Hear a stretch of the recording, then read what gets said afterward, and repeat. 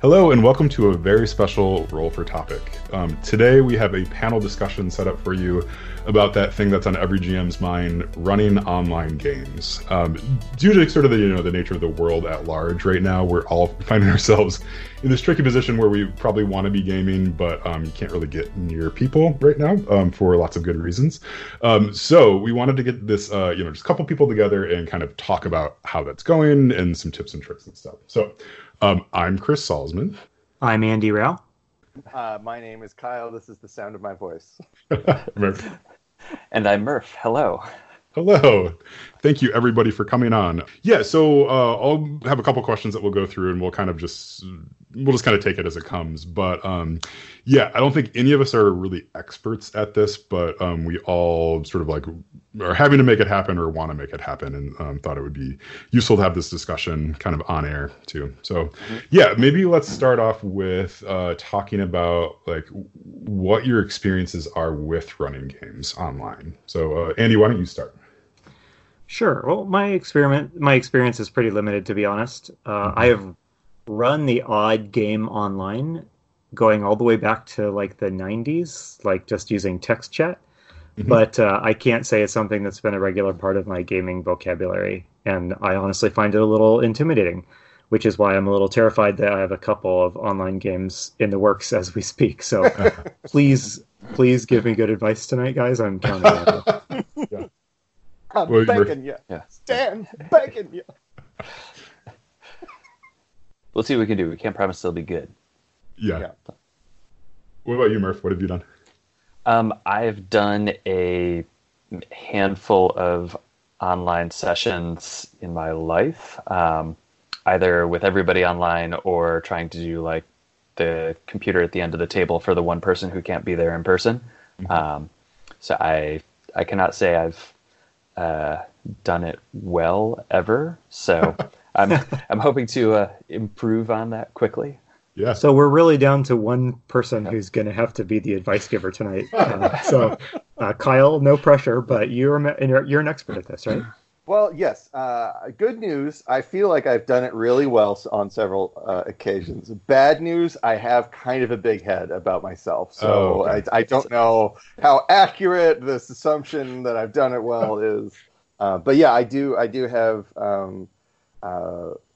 have experience with it, doing it in multiple different ways with multiple different tools, so we can kind of get into what does and doesn't work for me. Listeners, if you have played in one of Kyle's online games, you can tweet at us what the experience was really like. So, interesting note, I've played in a couple of Kyle's online sessions, and he's good. So, yeah. Excellent. Yeah, it went well. And I've run a handful of things online, so including Blades in the Dark campaign that we did basically it was all online. Mm-hmm. Andy and I did a one-shot one time, Blades in the Dark, and then my D&D group is shifting over to online. So I just had my first session of that on Wednesday, and it went pretty well. There's always kind of technical issues, but yeah, it seemed to go okay. So so I think probably between us, we all have sort of a general notion of like how to do it, so it's not a catastrophe, right? But yeah, so I'm curious. I think like technology is sort of a big part of this. So I'm curious, like when you've run online games or when you're going to be running online games, what are you going to be trying to use? Like what tools are you going to be using, and are you going to require webcams and microphones and things like that of players? Yes, or like, what's your setup? I like audio only personally, and I don't think that webcams actually help all that much, but also.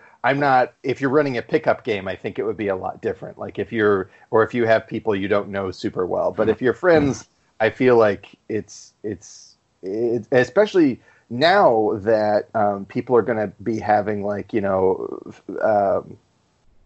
perhaps more people moving around in the background, like roommates or family or something like that. Webcam is kind of a big ask.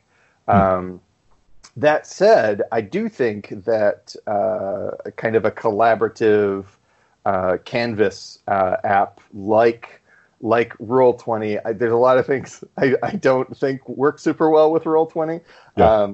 But Chris, you ran a game of Blades once, and I helped. It helped me to have the ability to like draw on the shared canvas that everybody could see, as kind of like here's what I think this train looks like, and then you could say, well, oh no, this is more what was in my head, and that way we could keep track of where we were in this train heist and things like that. But there's also another tool that I just used on Shellcon's Twitch page or Twitchcast a couple of nights ago, and she's they are a previous guest on the show, and it's called Aggie.io. AGGIE.io, and it's a collaborative painting application. And it's basically like a really kind of like a more accessible version of Photoshop. And everybody can kind of draw on their own layer. And so if you wanted to do something like The Quiet Year or Companion's Tale, or like anything at all that might require some kind of collaborative drawing or map communication, like that would be my first go-to if I didn't need all the bells and whistles of 5e spreadsheet thing. That's super good to hear. So the session that did on Wednesday, we did over Zoom, and Zoom has an annotate feature. So I'd started a hand-drawn map for the, like in the last session that we had. So then what I did is I took a picture of it, put it up on my screen, shared my screen, and then everybody was annotating on top of it. And this was just the most ridiculous way to get to the point of like us being able to draw on the same on the same thing. And was it worth it? Did it work? Yes, no, it was super worth it. And then, so it was, it was fun too, but like it was really worth it because I think when you are not sitting around a table, you miss out on being able to sort of point spatially to stuff and to explain things with your hands a bit more, and to, like just be like, oh, and it's it's here and you're over here and you're over here, all those sorts of things. So if you don't have a shared space where you can just kind of quickly draw things out, it just becomes this game of telephone, where you're trying to like get everything on the same page. Yeah, I ran a session of Blades earlier this week just for like proof of concept and make sure that my group could all get online and do it. So, we used Google Meet, and all of anything that needed to be drawn was just me drawing on index cards and holding them up to the camera so folks could see them. And everybody like rolling their own physical dice on their own end and trusting in the results. So, I'll say I do like being able to see people's faces and not just hear them, and just like whether it's for knowing who's paying attention and getting a read at the table, or just like the body language of who's talking next. I think it helps for folks to be able to see each other. So I'm planning to run a Pathfinder session tomorrow by Roll20 and see. I haven't used Roll20 in several years, so I've heard many things about it in the last week, most of them negative. So we'll see how it goes. But it's amazing when it works. But go ahead. What sort of assets are you bringing to that Pathfinder game? Because Pathfinder is a game that at least can lend itself to very tactical encounters and situations where maps and grids are very useful. Is that the sort of game you plan to run? And if so, are you prepping maps in advance? Are you just going to sketch stuff on the fly? What's going through your mind as you prep for that? Yeah, so for that, I think the last time I was on the podcast, we talked about maps and minis and my love of such things relative to some of your other guests. But so I am running or going to try Rise of the Rune Lords, which is one of the published adventure paths out of Paizo. And one that's been around for a while, which people have generated a lot of those assets for, whether it's the maps or the tokens or whatnot, and a lot of like very step-by-step, like here's how you use this map in Roll20, just drag and drop and type in these numbers for the scaling, and everything works out well. So I'm standing on the shoulders of giants and hoping that the ground is well trodden enough that all those assets are there for me, and it's relatively low pain versus trying to generate it myself. Well, it's a great idea, to be running something that so many people have experienced running over the last couple of years, because you're going to have that library of advice and tools and maps and stuff online. That's going to be helpful, I think. This is the biggest question I have as I am getting ready to run an online D&D game, and my instinct is to keep it simple and just voice or video chat and not try to mess with any sort of map making tool, because I don't know, those things just have a way of complicating the situation without giving you a lot of benefit out of it. But I do really think it would be useful to have some sort of mapping tool that's not just me sketching on a paper and holding it up. Although it sounds like you guys have used that strategy too, and it works all right. Yeah, seems to work. Someone shared there's like a low tech document camera that someone put together, which is basically just like you put a phone on a bunch of books, right, and like kind of hold it out over the top of your desk. So you have, the phone camera facing down, and then you basically have a document camera. So then you can be sketching just on your table like that. Especially if you don't feel like you have kind of the mouse skills, right, to be drawing in one of those apps, because I know I certainly don't. Yeah, it's hard to draw straight lines if you don't have experience. Yes. Yeah. But I wanted to bring up something. So Kyle, you had mentioned this in a chat beforehand about the thought of not trying to play something that's more tactical when you're doing online games, right? So why don't I will now give you your opportunity to go on your rant. Thank you. Yeah, I think as everybody's, I'm sure there's a lot of people that are going to want to kind of cling to this sense of normalcy, and it's like, oh, I don't have to give up my regular D&D group that's been meeting for a long time, and I think that's really important, and it. But also, like, if you're starting a group for the first time, or if you're just trying to figure out like how to even do something online for the first time, if you're if you're already like a new GM and you also now have to be an online GM at the same time, like maybe try out something that's like Honey Heist or Lasers and Feelings or Lady Blackbird or the Skeletons, or like there's all kinds of other things to go to try, so you can just figure out like what's the rhythm, what's the language, what does this feel like to do collaborative storytelling, that you are also not having to solve like a billion little tactical details, and like because everything that you read in 5th edition or Pathfinder is designed. It's clearly designed to be played on a specific map with representational, figs and grids and all this kind of stuff. And it's just like, I don't know. I could see that. I could see that being really frustrating. And when I think what people, it's if you can just take one of these like micro RPGs that exists on like in a zine or on one page or something like that, give that a shot, and then you'll have problem solved a lot of like the basics and figured out if this is something, just to kind of decharge the possible tension of like, okay, so we have to hit this, and this has to be just like weekly D&D. It has to be just as good, and we're continuing the campaign, but now it all has to happen on Roll20. It's like, oh my God. Yeah. A thing that I ran into almost immediately with the session that I just ran was realizing how much I rely on my GM screen as sort of a tool for managing the state of play.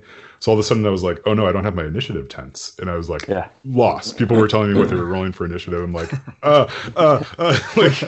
like, wait, I have to quickly make, so I on my table, I'm moving my keyboard and setting up like little tents and stuff. Like I don't know. It got weird fast, but it's like, you're exactly right. Like you have all these technical problems that you're trying to solve that are just not fun to do while you have 4 or 6 people kind of waiting for you on video chat, like to figure out I don't know. Yeah, like how to fold a note card appropriately on your desk. Like, yeah. Well, also real quick, because you did mention this thing about not being able to draw with a mouse.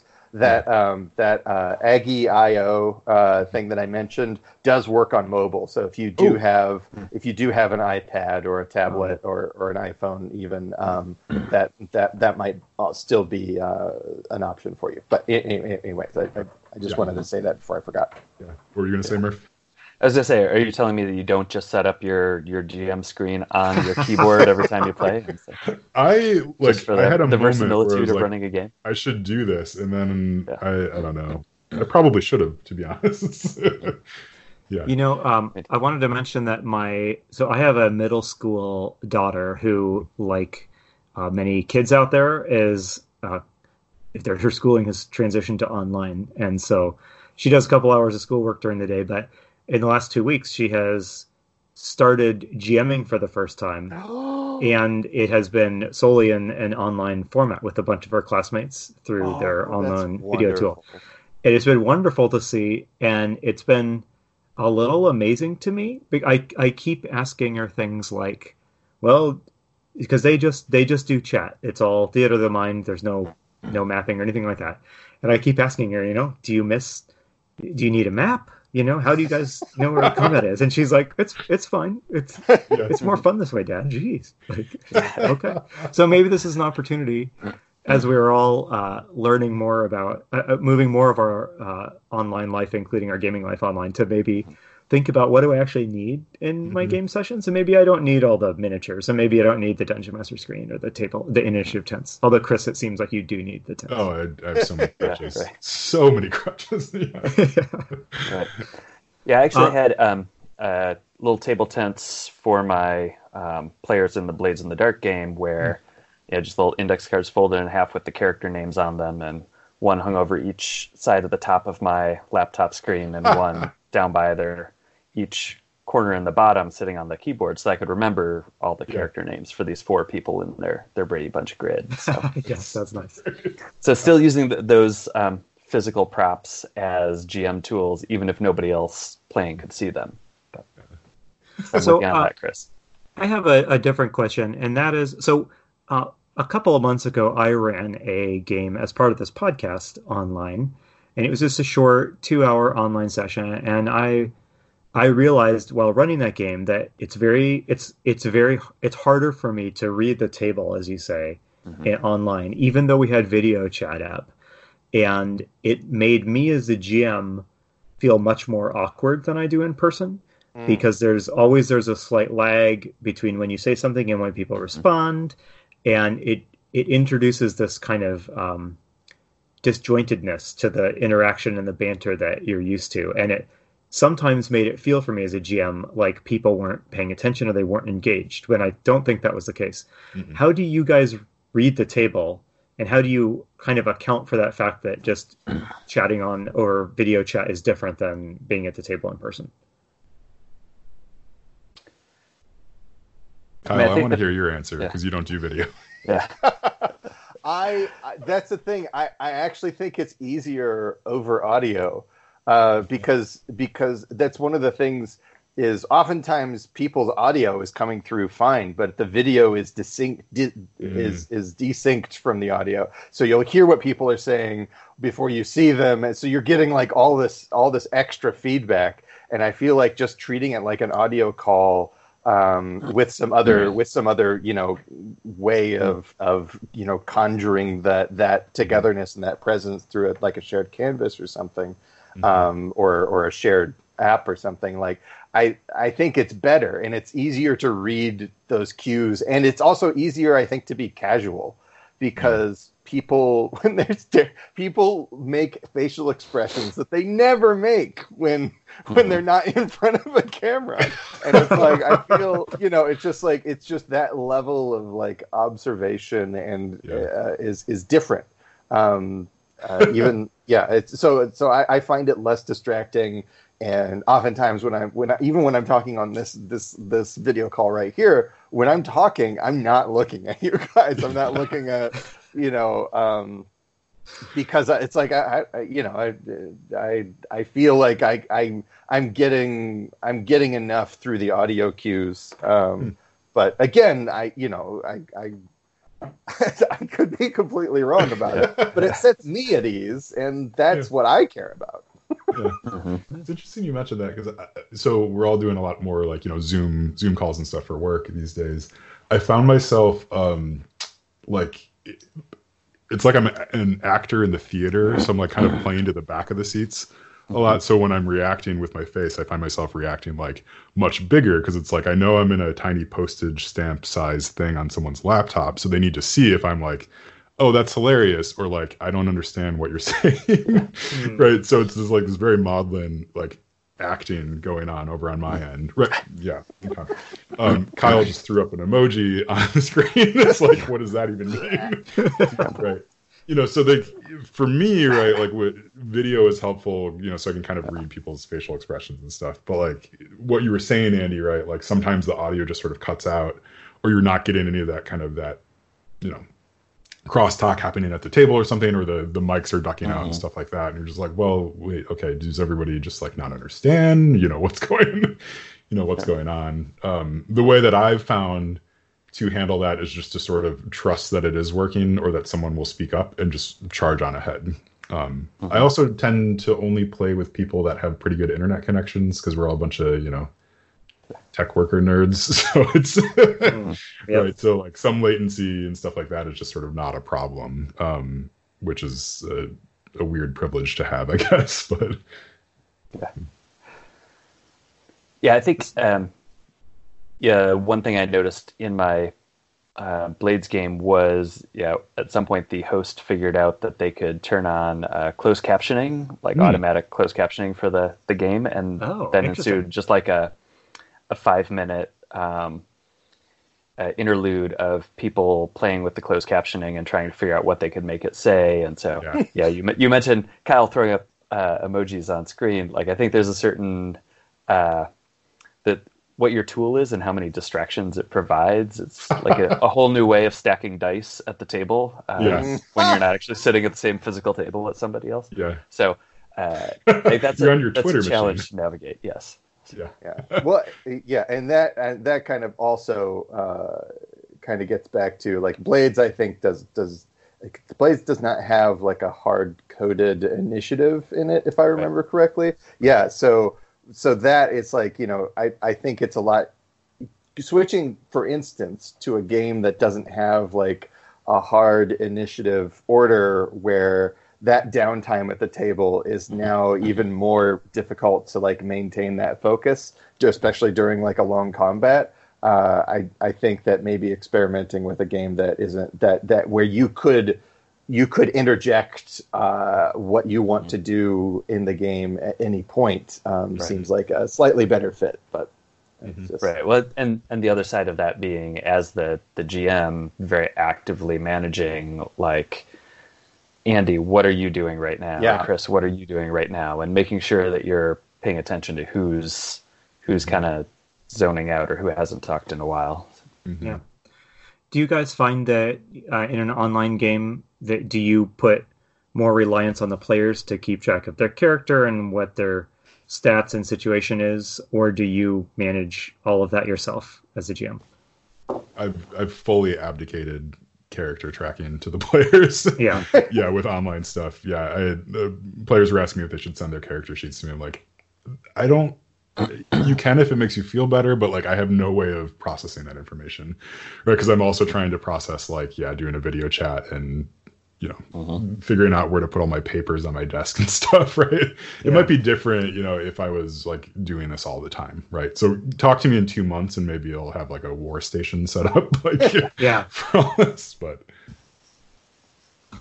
so, what does you guys' setup look like when you are GMing? And I'm talking about like equipment. Like, do you have 2 monitors? What software is running on your screen? Like, what does your ideal setup look like when you are running an online game?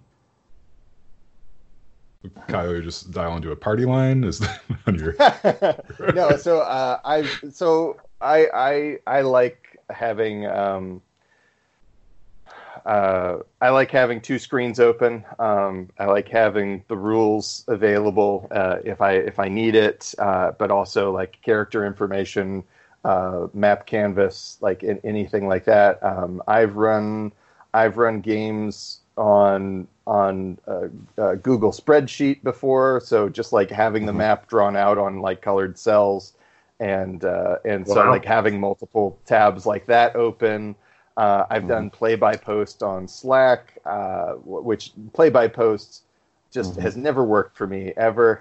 I'll just throw that out there. I know some people swear by it, but it's a very different experience.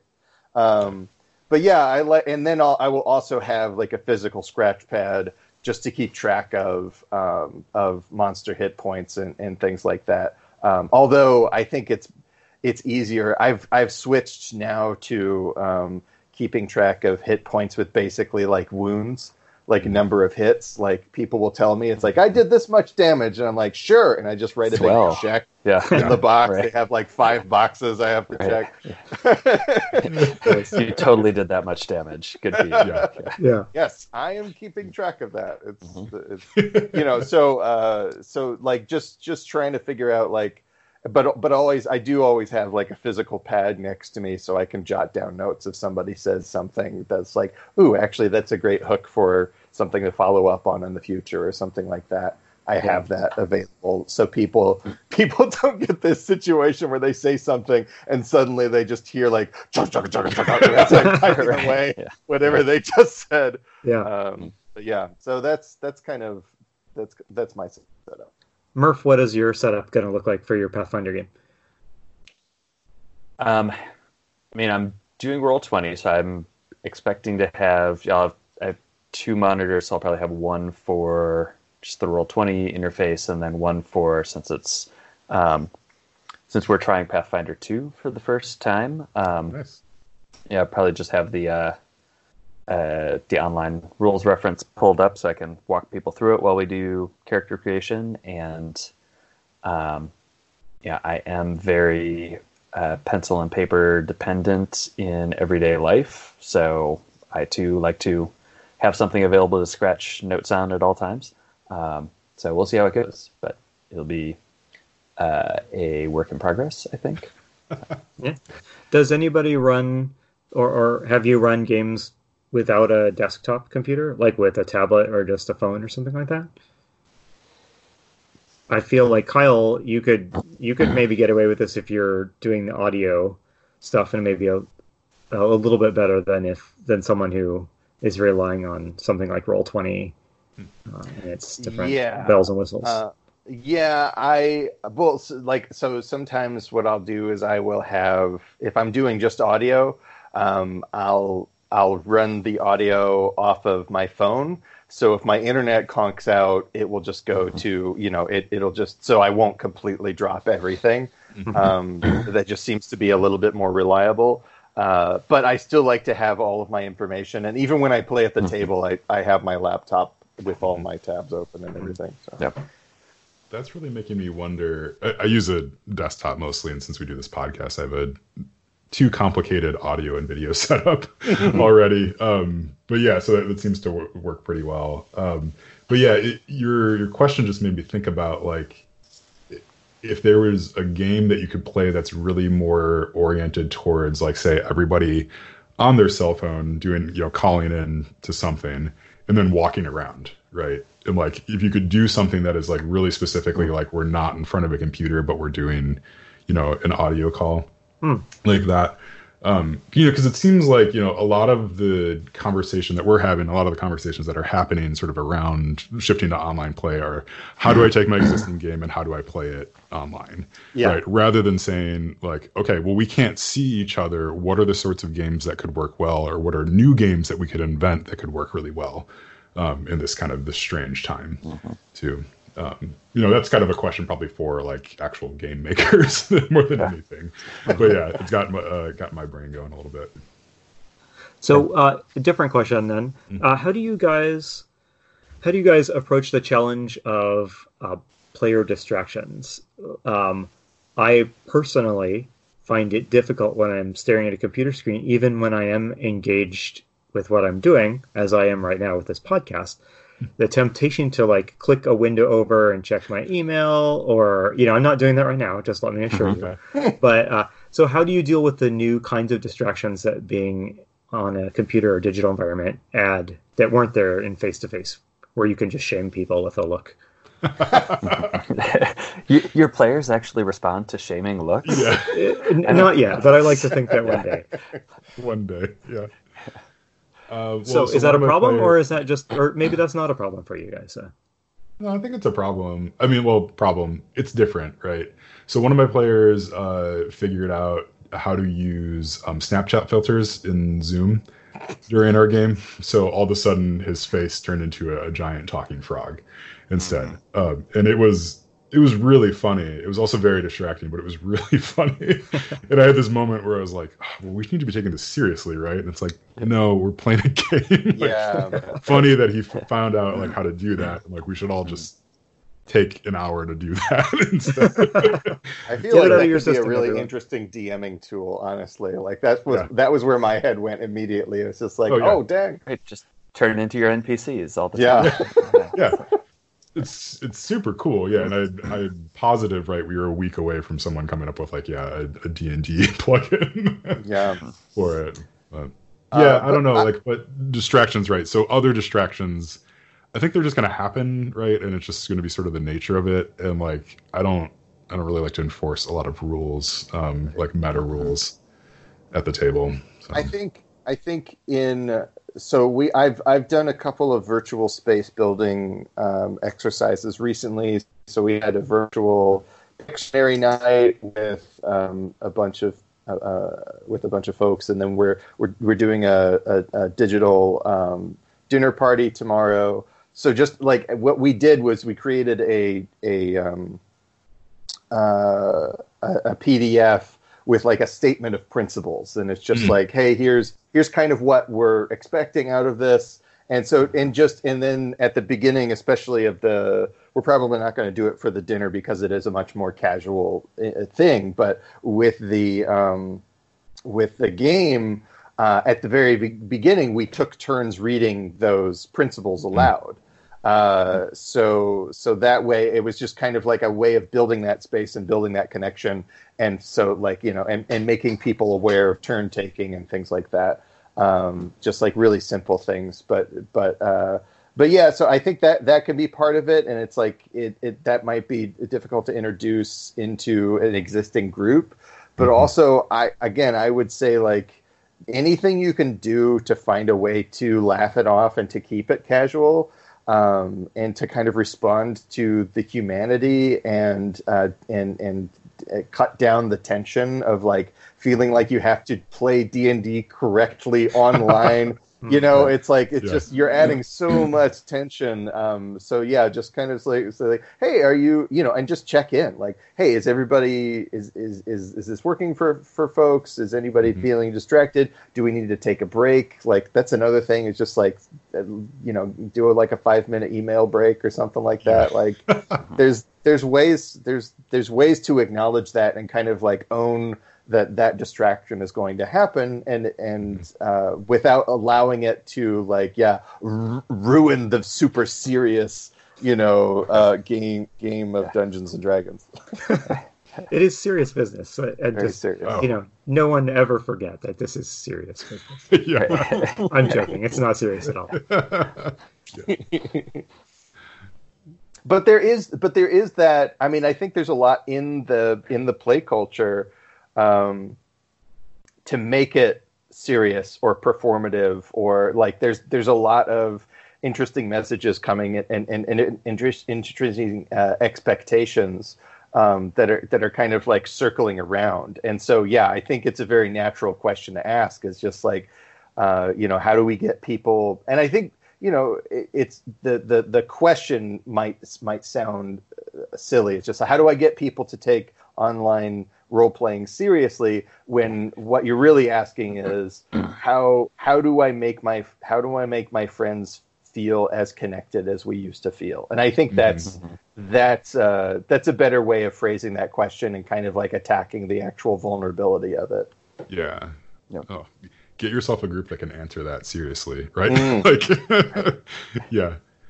Yeah, we had a really nice moment where we all sort of like checked in with each other. During the last session, and like you're saying, that kind of acknowledging that humanity. It's not like, okay, is everybody here? Okay, let's go. Like, what's your roll initiative right away? It's like that's, I don't know. Like, we're all using software that we're using for work right now, right? And so that's rough enough. So we might as well take a moment to sort of break that magic of the work productivity software. Yeah, I think all of my players are people who I am friends with in real life for years and years. So it's like the game is a reason to hang out together. It's not that we're hanging out together because of the game necessarily. So it definitely skews that way towards like, yes, we're hanging out, and if what's making that hangout worthwhile is not the game, then we'll just do that for a while and then come back to the game when we're all ready for it. So. Yeah. Would any of you play a game with just like total strangers, right? So, I mean, in real life, right, sometimes you play with people that you haven't met before. I feel like with online, it feels a little bit like you're inviting people into a slightly more intimate setting. So, like, would you play? Like, are you interested in just being like, hey, anybody wants to play? Let's throw a group together. I'm thinking about it. Okay. Yeah, it does seem intimidating, and I would rather play with people that I know. But also, it's like, yeah, no, I am thinking about it, and I know that there are communities like that. There's Find a Game applications on Roll20. There's a wonderful Discord for Swords Without Master, which I have not yet played, but I really want to play. And they have Sunday pickup games, so that's something I'm really, really looking into. And then also there's the Gauntlet community. They have. So Patreon subscribers get like first dibs on scheduling, but it is there are like open online tables for the, so there are places to go for that kind of stuff. And I've been looking into it because I'm curious about it, but also, yeah, it does seem like quite a big ask. Yeah. Yeah, I'm open to it, but it's really not something that would excite me too much. I think building off of something Murph said earlier, when I want to play a game, it's not that I want to play Band of Blades or whatever. It's I want to play Band of Blades with my friends. And, right. Yeah. For sure. I want to hang out with my friends, and it seems like Band of Blades would be a really rewarding thing for us to do as a social act. So, but then again, I've played in games at conventions with total strangers, and some of them were very fun, and a few of them were fiascos. But yeah, so I don't know. I have a feeling just from the looks of it, and planning my D&D game, it's looking like a couple of people might be in the game that I don't really have any real world connection to. So yeah, I mean, I guess it'll be a challenge.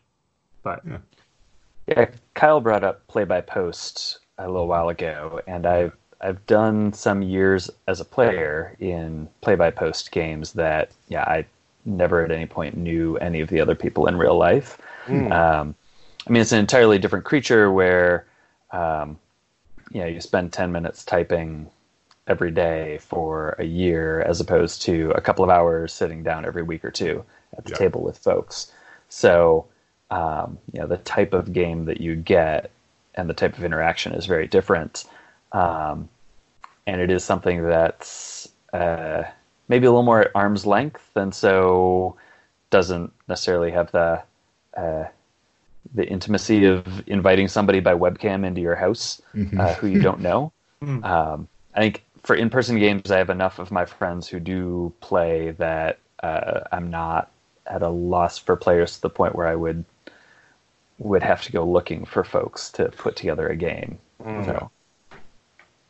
Yeah, I'm going to start playing in a play-by-post, well, kind of a play-by-post game that a mutual kind of friend of ours is going to put on. It's called, I think it's Lexicon is the game. But the whole idea is you are a bunch of sort of academics who are writing these articles and stuff, articles and stuff about like something that you care about, but we're going to organize it within a wiki, which is kind of interesting, right? So we're going to kind of make our own wiki of all these different things that are going to cross-reference each other and stuff. And so it sounds really fun, and it seems like it's really oriented towards, hey, you're going to be kind of writing what's a good format for that, kind of thinking through some of those things. So I'm excited for that to get going, because I think it'll be nice to have sort of creative outlet like that to write. And then at work, one of my coworkers is running a play-by-post of Honey Heist on Fridays. So we did the first sort of session, right? So he's just kind of like, in the afternoon, he kind of posts the situation, and we all tell him what we want to do, and then he writes another big write-up, and we go from there. So he posted like the first thing of like, hey, here's the situation, and the very first action from the very first player was, I pick up a car and throw it through the window, right? It's like, there's no planning, there was no metagaming within the group. It was just like, bam, right away, like, total chaos. And then we all proceeded to do different things too. So it's like you split the party, total chaos and all that.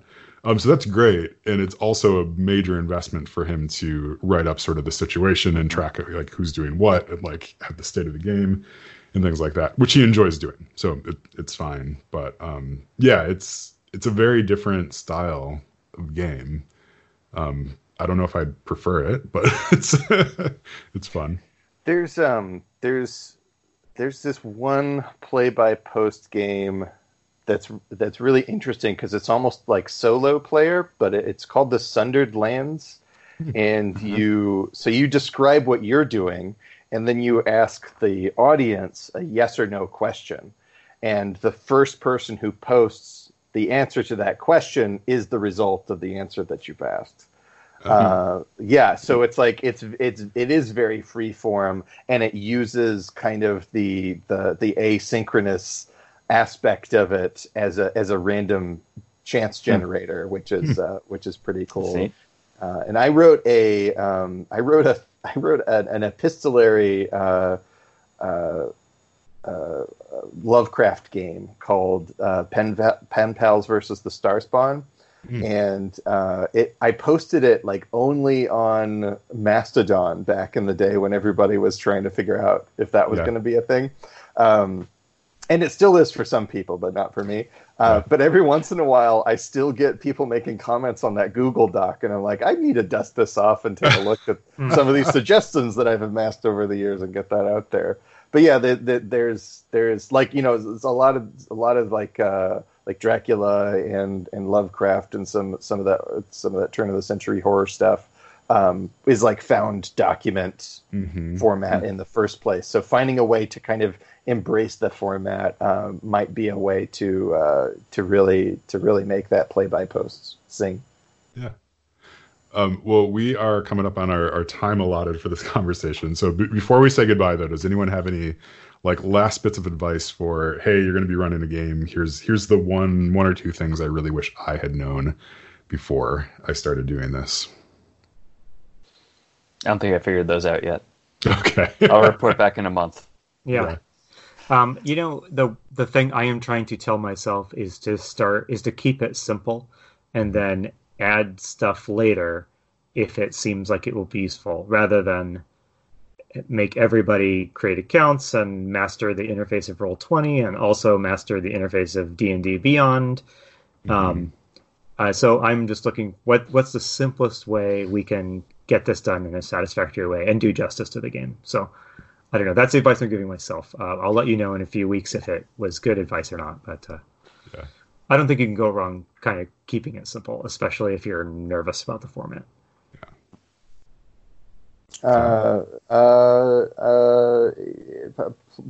Play a game with people you're excited about, and if your players are having fun, you're a good GM, right? Yeah. Hey, you're not allowed. I feel like I've heard that before. I got sniped. So, not to derail a little bit, but could people share? Are there some online like streamed games that people could go watch that you think demonstrate really good online gaming like etiquette and systems? Maybe not. No, because if you're not in the game, it's actually really boring unless it's been edited for performance. Yeah. So I don't think so. Okay. Yeah, fair enough. I've tried a lot of those and they just kind of bounce off me. Yeah, and I think if I had more like just general free time, maybe I'd be really into it. Mm-hmm. But the only ones that I do are kind of podcasts and stuff, which I think a lot of those end up actually being kind of virtual anyway, right? But you're only getting the audio part of it. All right. Well, did anyone else had any, I guess, parting advice? I think we sort of derailed there, but yeah. Well, since Murph, we're Chris, completely, anything? So since we're so totally derailed already, I want to throw out the idea: if you can't get a game together, there are actually plenty of solo RPGs, like journaling RPGs, that are really worth your time to look at. So just there's a whole world of things that you can do by yourself, and you don't have to worry about technology or scheduling or anything like that. So try that out because some of them are magnificent. Yeah, that's a good thought, because the two things I was going to mention are technology and scheduling. Mm-hmm.